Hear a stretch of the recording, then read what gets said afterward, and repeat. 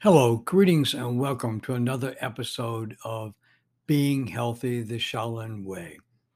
Today, we're going to explore the topic of superintelligence. But we begin in an area that I questioned before. What is transcendence? Well, transcendence refers to the state of quality of being beyond the limits of ordinary experience or understanding. It can refer to spiritual or religious concepts, such as the belief in a higher reality or the attainment of a state of enlightenment. In technology, it can refer to the idea of creating artificial intelligence that surpasses human intelligence and capability, also known as superintelligence. Now, the question arises, how do we measure superintelligence? Measuring superintelligence is a complex and debated topic. Some researchers propose using metrics such as the intelligent quotient test, while others suggest using more specialized tests that measure specific cognitive abilities. Another approach is to evaluate the AI's performance on a range of tasks, or the person on a range of tasks, including tasks that are considered to be difficult for humans. Some also propose that we can measure superintelligence by the level of autonomy, creativity, and ability to improve oneself. There is no universally accepted method for measuring superintelligence yet. Measuring superintelligence, as I said, is a challenging task, as the concept of superintelligence is not well defined and can encompass a large variety of abilities. One approach that has been proposed is to use metrics similar to those used to measure human intelligence, such as the intelligence quotients, for measuring superintelligence and AIs, artificial intelligence, that is. However, these tests are designed to measure human intelligence and may not be appropriate for evaluating the intelligence of artificial systems. Another approach is to use specialized tests that measure specific cognitive abilities, such as natural language processing, problem solving, or decision making. These tests could be designed to evaluate the AI's performance on tasks that are considered to be too difficult for humans. However, this approach also has its limitations, as it may not capture the full range of abilities that a superintelligent AI could possess. An alternative approach is to evaluate the AI's performance on a wide range of tasks and compare it to human performance. If the artificial intelligence consistently outperforms human actions across a wide range of tasks, it could be considered superintelligent. This approach has the advantage of being more comprehensive and less dependent on the specific abilities that are being measured. Another important aspect to measure superintelligence is the level of autonomy, creativity, and ability to improve itself. If an artificial intelligence system can operate independently, come up with novel ideas, and improve its own performance, it could be considered superintelligent. If we can't measure it, though, because of loose definitions, how do we know that it's real? If we can't measure superintelligence, it becomes difficult to know if it's real or not. However, it is important to note that the concept of superintelligence is often discussed in the context of the future development of artificial intelligence.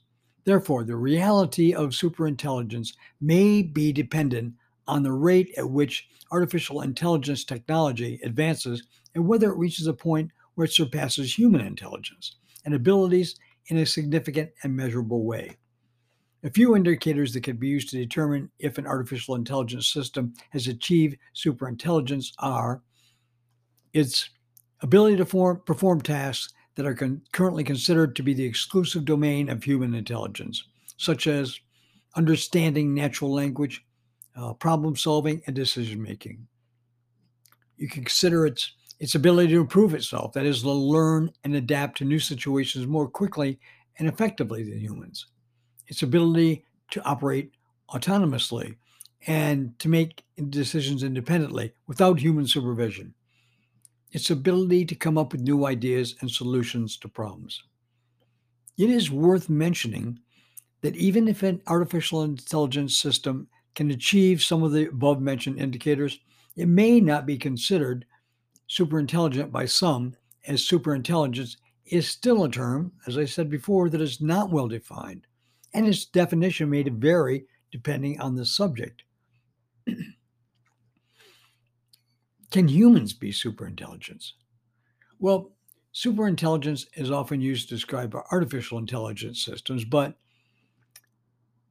some abilities of some humans may surpass or may considered above normal superintelligent.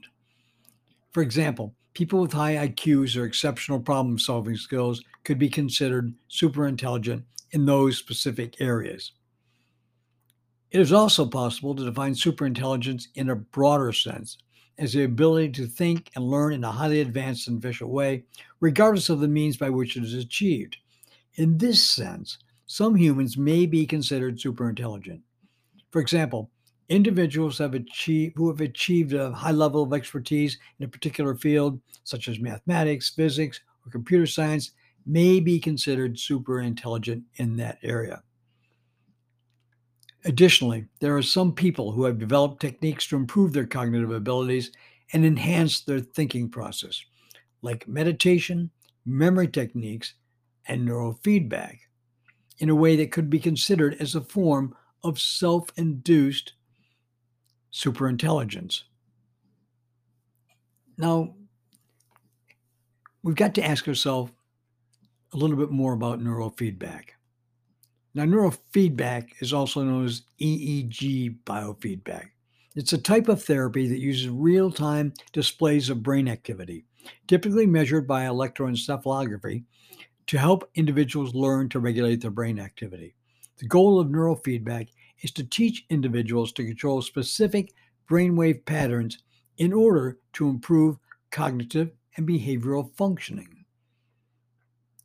The process typically involves attaching electrodes to the scalp. Pardon me. The process typically involves attaching electrodes to the scalp to measure brainwave activity and then providing feedback to the individual in the form of sounds, images, or other cues. For example, an individual may be asked to focus on a particular task, such as reading a book or solving a math problem, while brainwave activity is measured. If the individual's brainwaves are not in the desired pattern, they may receive feedback in the form of a sound or image that indicates they need to adjust their focus. Over time, the individual learns to control their brainwave patterns and improve their cognitive and behavioral functioning. Neurofeedback has been used to treat a wide variety of conditions such as ADHD, anxiety, depression, and insomnia. But it has also been used to improve cognitive functioning in healthy individuals, such as increasing attention, memory, and creativity.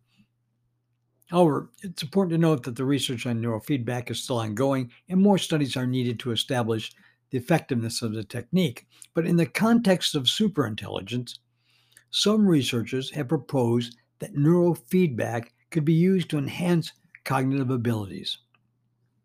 This is a relatively new area of research, and it remains to be seen whether neurofeedback can truly be used to create in human beings a form of self induced superintelligence.